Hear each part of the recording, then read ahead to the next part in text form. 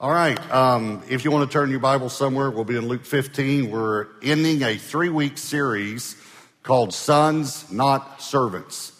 And this week is a message called the Shoes of Sonship. So we've talked about the 3 gifts that the Father, 2 of the gifts.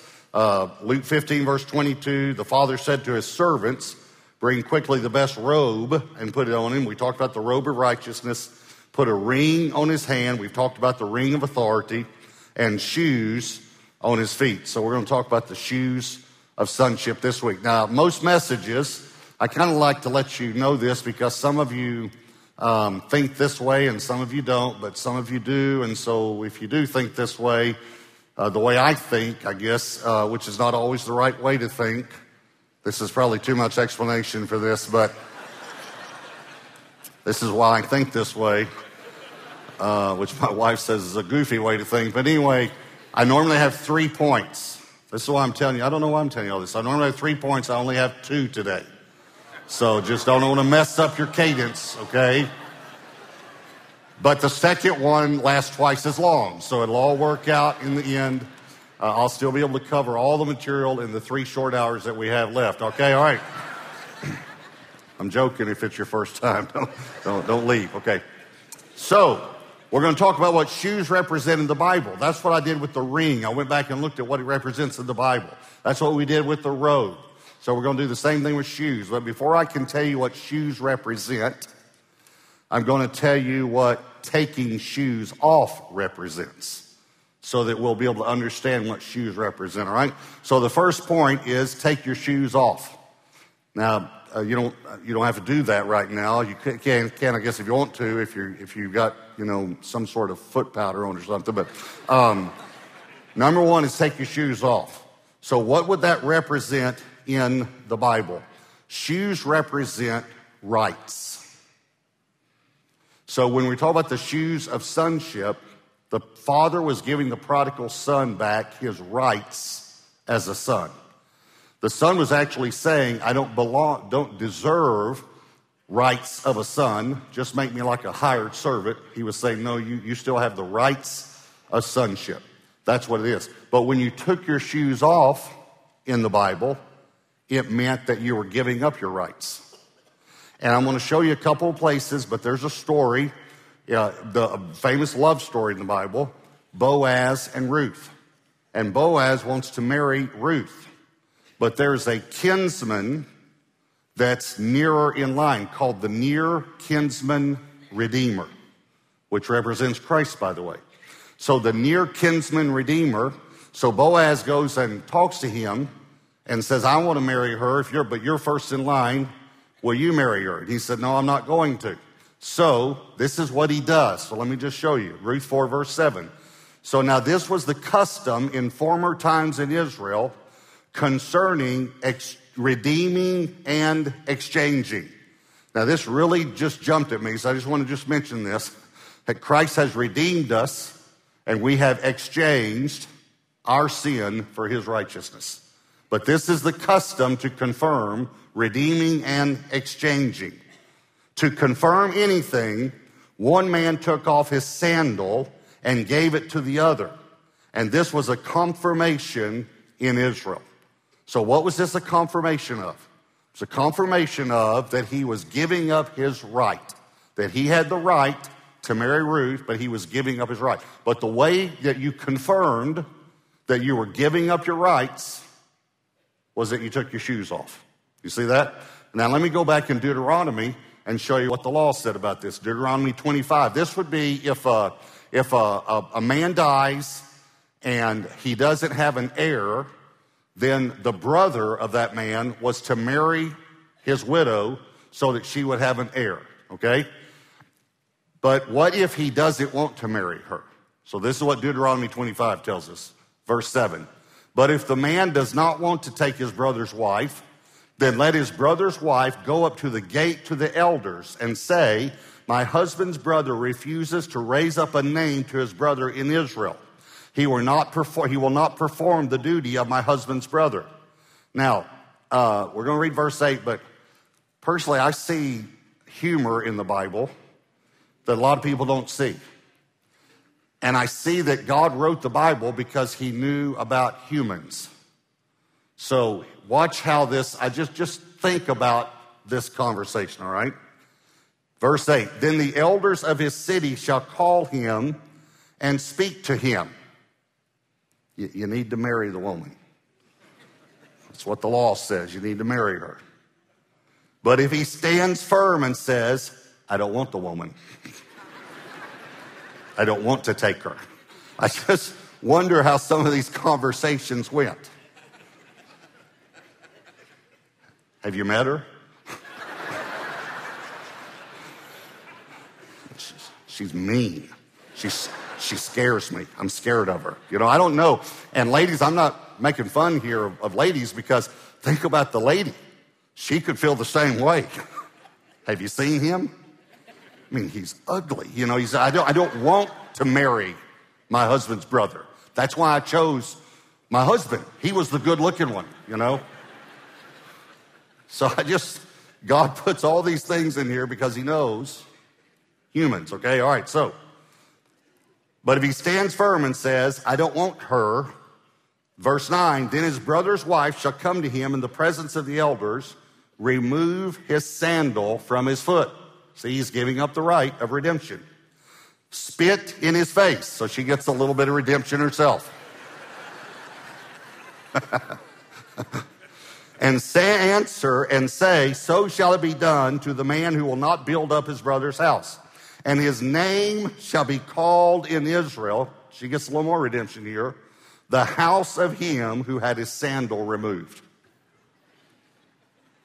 That's his name now. I mean, come on. To me, see, we just don't think about these things. Think about 2-3 years later, he goes in for a mortgage. And they say, okay, let's get the mortgage application filled out here. What's your first name?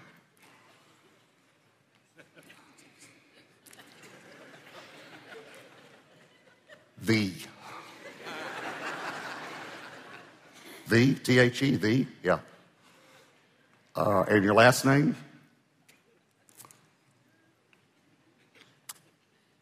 Removed.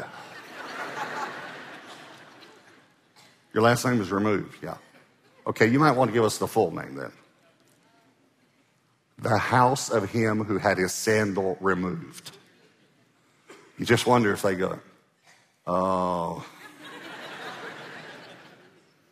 what'd she look like?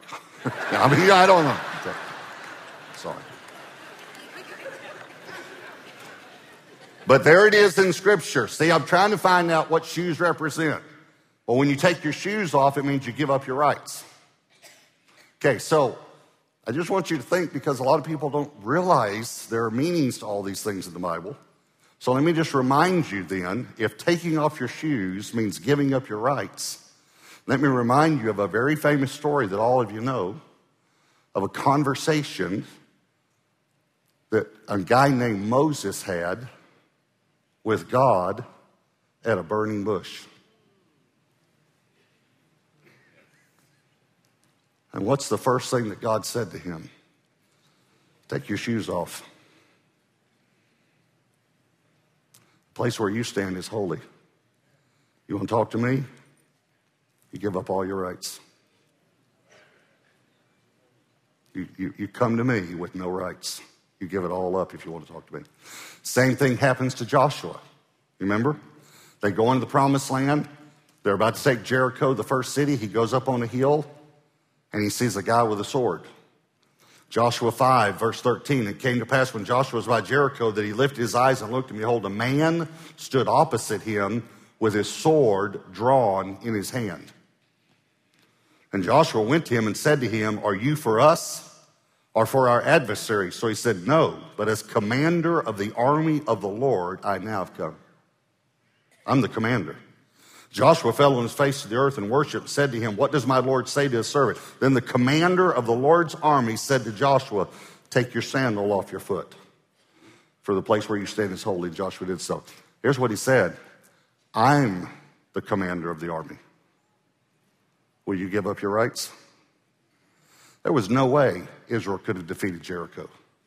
By the way, you read out right after this. the man is Jesus, and he gives him the plan to walk around the city 7 times for 7 days. That's where he gets the plan from this guy right here, who's Jesus. Because it says, then the Lord said to him. And the Lord, we know, is the commander of the army. I actually love his answer also. He said, are you for us or for them? He said, no. No. No. It's kind of like, they've been trained to ask you, do you want fries or an apple pie with that? And the correct answer, by the way, is yes. I'm joking. It's no. No, I don't want fries and apple pie with my salad with grilled chicken, please. See, here's what Jesus is saying to Joshua. I'm not here to take sides. I'm here to take over. I'm not here to get on your side, Joshua. I'm here to see if you'll get on my side. If you get on my side, everything will be okay. But I'm not here to serve in your army. I'm the commander. You can serve in my army or not, but if you serve in my army, you give up all your rights. And you take your shoes off. Everyone follow me? So first of all, before we talk about what putting the shoes back on the prodigal son, we got to know what they represent. They represent rights. And you got to take them off first. So number 1 is take your shoes off. Here's number 2, put your shoes back on. Now, you say, what do you mean? I'm talking about the rights of sonship. Not what you can do on your own, not what you've earned, not how smart you are, not how great you are, but the rights of being a son or a daughter of God. Because Moses and Joshua put their shoes back on and led the people of Israel. But they led the people of Israel under God. So God has something for you to do, and he gives you rights as a son and as a daughter. Now, the rights are actually too many to name, but I'm going to sum them up in just a moment by going back to Luke 15. But I'll give you a few of the rights that you can just see through Scripture. One is power to share the gospel. When you're filled with the Holy Spirit, Acts 1, you receive power to be witnesses. And Ephesians 6 says that part of our armor is to have our feet shod with the preparation of the gospel of peace. So part of a right of being a son or daughter is to be able to share the gospel, to prepare yourself. It's part of your armor. Another would be authority over the enemy. Behold, I gave you authority over the enemy to tread on serpents and scorpions. Okay, if you're going to walk on snakes, you want shoes on. Snake-proof boots, So the authority would be one. And obviously, again, when you look through these, another one's freedom. When you go through the Bible, 2 Chronicles 28, Israel actually took some of the children of Judah captive. First thing they did, though, was they took their shoes off. A prophet comes along and says, you guys have sinned. The Lord has seen it. And if you take them as your servants, if you keep going with this, you're going to bring the wrath of God against you. And so they restored them, but they gave their shoes back. So it represents freedom. So, all right, so there are several things, but I want to go back to Luke 15 and just sum up what the rights are and bring in another part. And actually, I'm going to kind of end the series here, and I'm going to bring it back to my original burden that the Lord gave me, that we are sons, not servants. And everyone talks about the prodigal son. It's the prodigal son, and it is the prodigal son. But Jesus tells this story. It's a parable. Parable comes from parabole, the Greek word. Para means alongside. The Holy Spirit walks alongside us. Bole is to throw. What Jesus would do is he would throw a story alongside a truth so you could understand the truth. That's what a parable is, okay? So he's the one that tells us the parable of the prodigal son. But there are 2 sons. Why did he put 2 sons in the story? And it's a big thing. And remember, the father gives him a robe, a ring, and shoes, and throws a party for him. And the son, the older son, then it tells us what he does. He won't come into the party. Now, this is really important for us to catch this. Verse 25, his older son was in the field, And as he came and drew near to the house, he heard music and dancing. So he called one of the servants and asked him what these things meant. And he said to him, your brother has come, and because he has received him safe and sound, your father has killed the fatted calf. But he, that's the older brother, was angry and would not go in. Therefore his father came out and pleaded with him. So he answered and said to his father, lo, these many years I have been serving you. Remember, we're sons, not servants. I have been serving you. I never transgressed your commandment at any time. Now, first of all, that's a lie. Because we're all sinners. And we all fall short. He wasn't the perfect son. There's only one perfect son. His name's Jesus. And so we know that's a lie. The other thing is that I may, and then he says, and you never even gave me a young goat. Now, that's a lie, because you go back to the beginning and it says the father divided to both sons his inheritance. And because he was the firstborn, he got twice as much. But you never gave me one goat. No, I gave you thousands of goats. That I might make merry with my friends. But as soon as this son of yours, remember he said, I've been serving. As soon as this son of yours comes, he who has devoured your livelihood with harlots, you kill the fatted calf for him. And he said to him, son, you are always with me, and all that I have is yours. Let me just sum up the rights of sons and daughters, all right? It's the presence and the provision of God. It's the presence and the provision of God. And all these other, everything we could look through the scripture to find about shoes will be summed up in what the Father said to him. You're always with me. You're always with me. You have me. You have me. And all that I have is yours. But why does Jesus even bring the older son into it? Because he tells three parables. He tells a parable of a lost coin. A woman had 10 coins, lost one, searched the house diligently, and then found it. She called all her friends together and had a party. And he said there's joy in heaven when one sinner repents. Then he tells about a lost sheep. A shepherd has 100 sheep. He loses one. He leaves 99. He goes and finds that sheep, puts it on his shoulders, brings it back, calls all his friends together. They have a party. He says there's joy in heaven when one sinner repents. Then he tells about the prodigal son. And he says, and the father throws a party for him. But why does he even tell us about the older son? Well, you got to go back to why he even told the parable in the first place. And this is how, I know right now, it's not sounding like I'm bringing it all together, but in a moment, you're going to see it's going to all come together. When I say my burden for this series, I mean the Lord's burden. The Lord wants us to catch this. We are sons, not servants. Why does he even tell this? Why does he even tell this parable? It's in the first part of Luke 15, verse 1. Then all the tax collectors and the sinners drew near to him to hear him. Just notice that the Bible always puts tax collectors with sinners. Just want you to notice that. And the Pharisees and scribes complained, saying, now again, sometimes words just jump out at me. This man receives sinners. See the two words, receive sinners? Okay, you might even want to just say it out loud right now. Thank you, Jesus. Thank you, Jesus, that you receive sinners.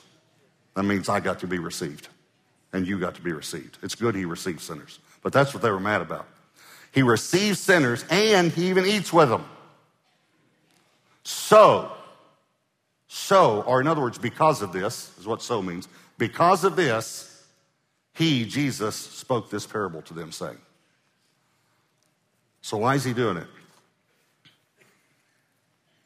He's telling us these three parables, which are all one parable, actually, according to the Bible, to show us how much the Father loves to recover stolen kids.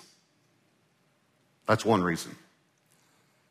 The second reason is he's showing us that it's all grace and not works. Now, I know you're thinking, I don't understand that. I want you to think about how much of a battle that Jesus had constantly with the Pharisees. Constantly. And how many parables he told to try to explain to them, guys, it's not works, it's grace. It's grace. So he comes to earth and he hangs out with sinners. And by the way, sinners love hanging out with him. They loved it because he wasn't holier than thou, although he was holier than thou, than everyone. But he didn't act that way. So he hangs out with them, and the Pharisees get all mad about it. Why? Please hear me.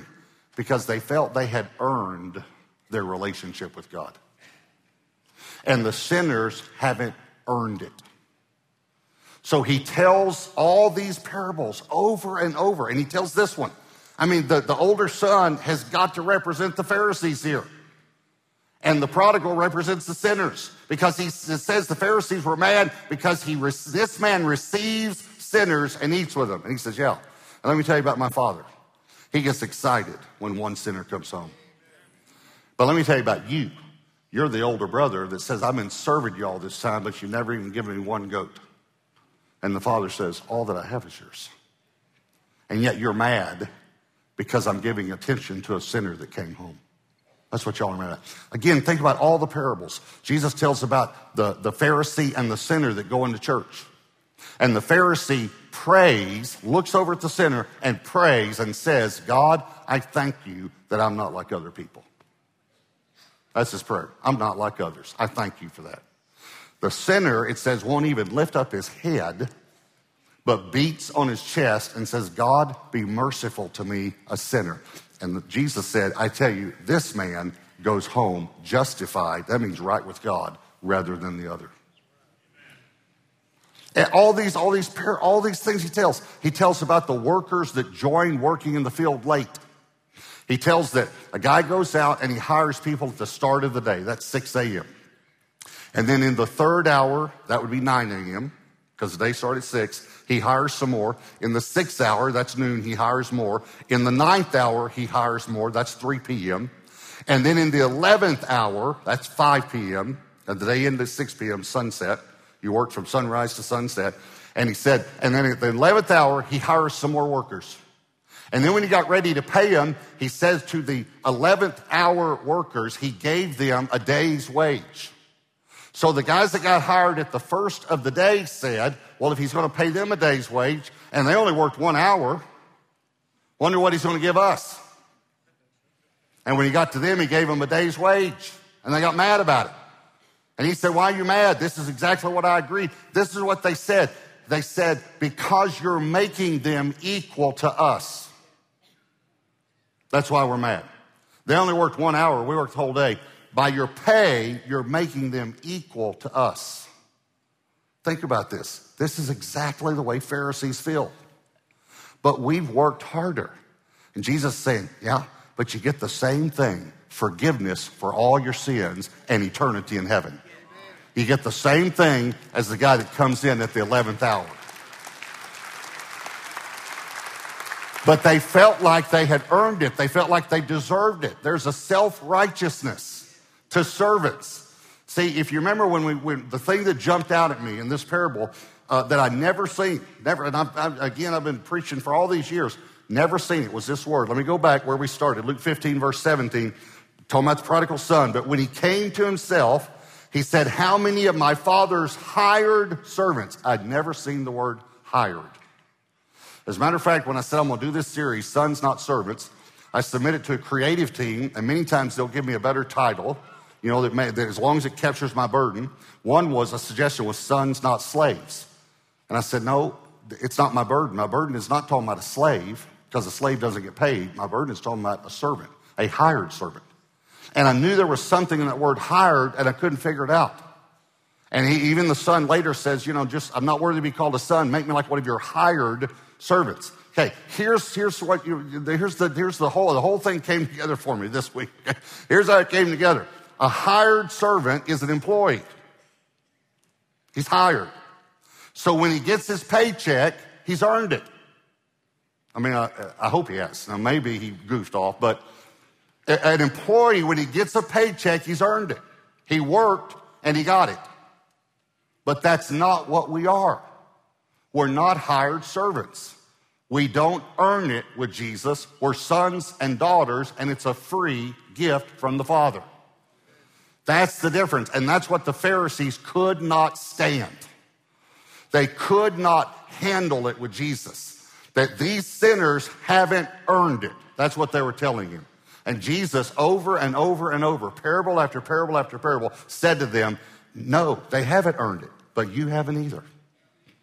You haven't either. Now, please hear me. If you feel like you have earned your right relationship with God, you will want others to earn it also. And you'll look at others that don't live up to your standard of righteousness, and you'll be critical and judgmental. Let me just say it this way. You're a Pharisee. That's a Pharisaical spirit. I do all this stuff. I've been living right, doing the right thing, going to church, giving tithing, doing all that stuff, praying, leading a group. And here this guy comes in and just got saved, and he's getting all this attention. But I earned it. See, are you following? If you feel like you've earned your relationship with God, you'll want others to earn their relationship with God because you feel like you earned it. But let me take this a step further. If you feel like you've earned right relationship with God, you'll make others earn right relationship with you.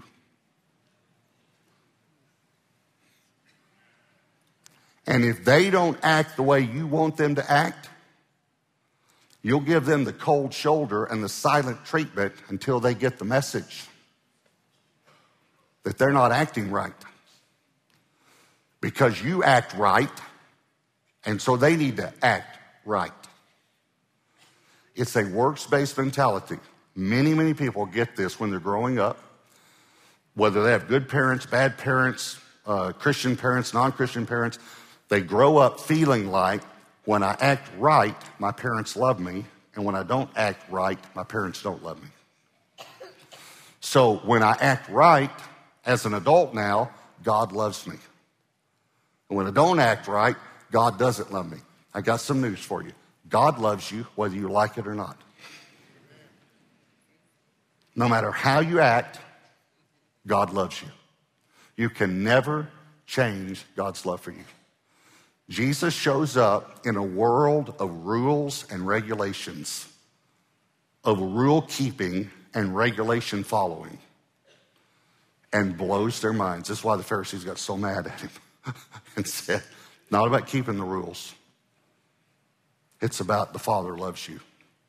And he loves you so much, he's going to give you a free gift. And it's available to anybody. And they couldn't stand it. And you can't imagine how many people that I watch them. I watch them. And if people around them don't act the way they want them to act, they get really mad at them. Because they feel like that they've earned right relationship with God, so you need to earn a right relationship with me. It's completely works, not grace. And Jesus comes on the scene and says, no, this is the Lord's burden for our whole church. This is the whole series. This is why I spent 3 weeks on this. We are sons and daughters completely, totally by grace. Totally by grace. We are not hired servants. We're not employees, and God doesn't owe us anything. It's all by grace. I've watched myself go through this. And I want you to think about the prodigal son now. We're going to wrap it up. The prodigal son says, I'm not worthy. So don't treat me as a son, just treat me as a hired servant. And the father says, nope, you're getting all these gifts anyway, because you are a son. You're not a hired servant. Okay. But what did the prodigal son have to do? He had to give up his rights. He had to say, I give up all my rights as a son. I give up my rights. And the father gives them back to him then. But he had to give up his rights. Now, there are 3 parables.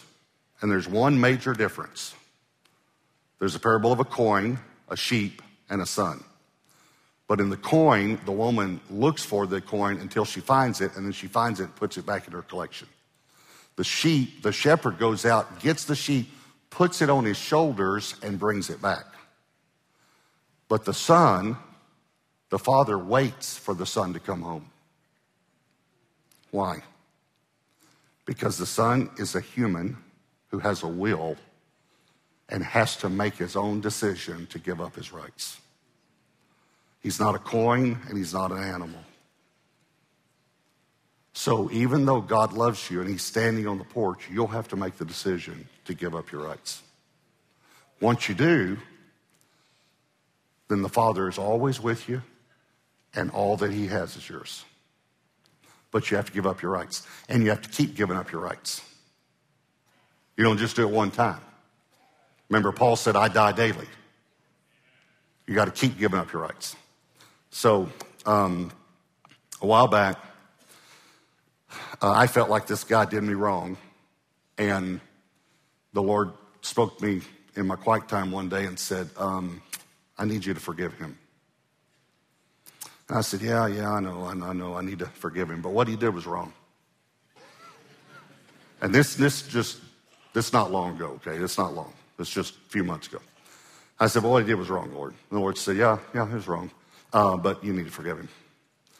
And so now you got to understand, I talk to God I just talk to him like I'm talking to you.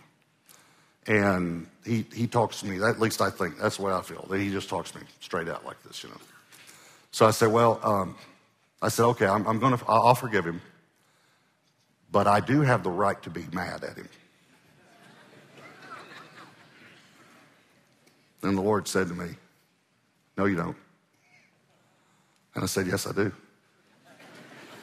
And the Lord said, no, you don't. And I said, yes, I do. I know I need to forgive him, but I can be angry. And the Lord said, no, you can't. I said, yes, I can. No, you can't. Yes, I can. So I said to the Lord, the Bible says. Just a few months ago, by the way. The Bible says, be angry, but do not sin.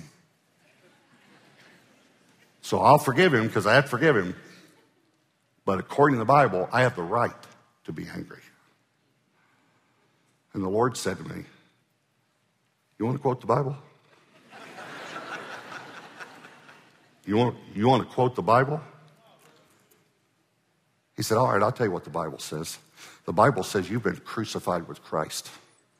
The Bible says it's not you who lives anymore, but Christ lives through you. And you can't be angry at him because you're dead and I'm living through you, and I'm not angry at him.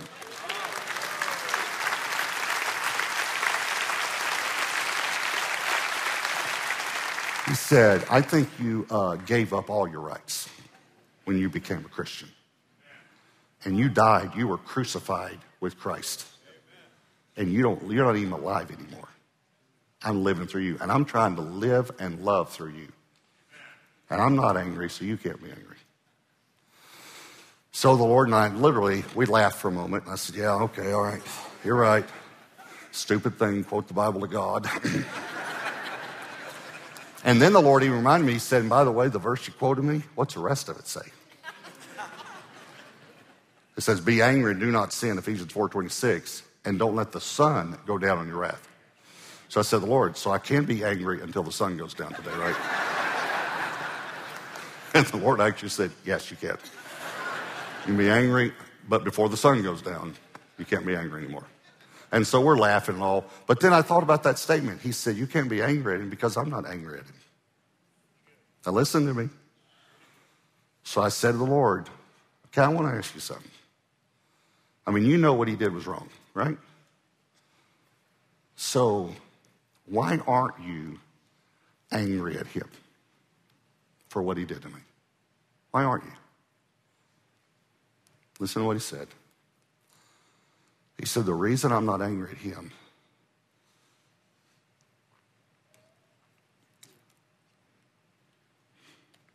is because I'm not angry at you. And you put my son on the cross.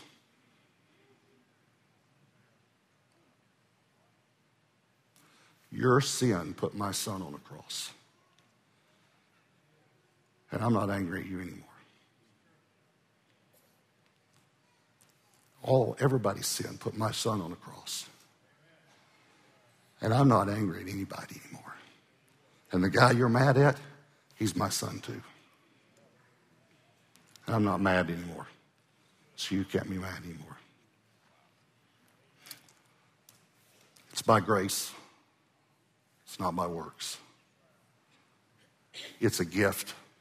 It's not earned. Salvation is not a goal to achieve. It's a gift to receive. We're sons, not servants. I want you to bow your heads and close your eyes.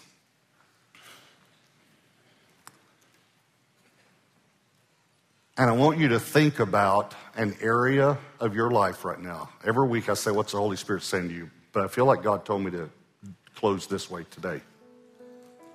An area of your life where you need to give up your rights.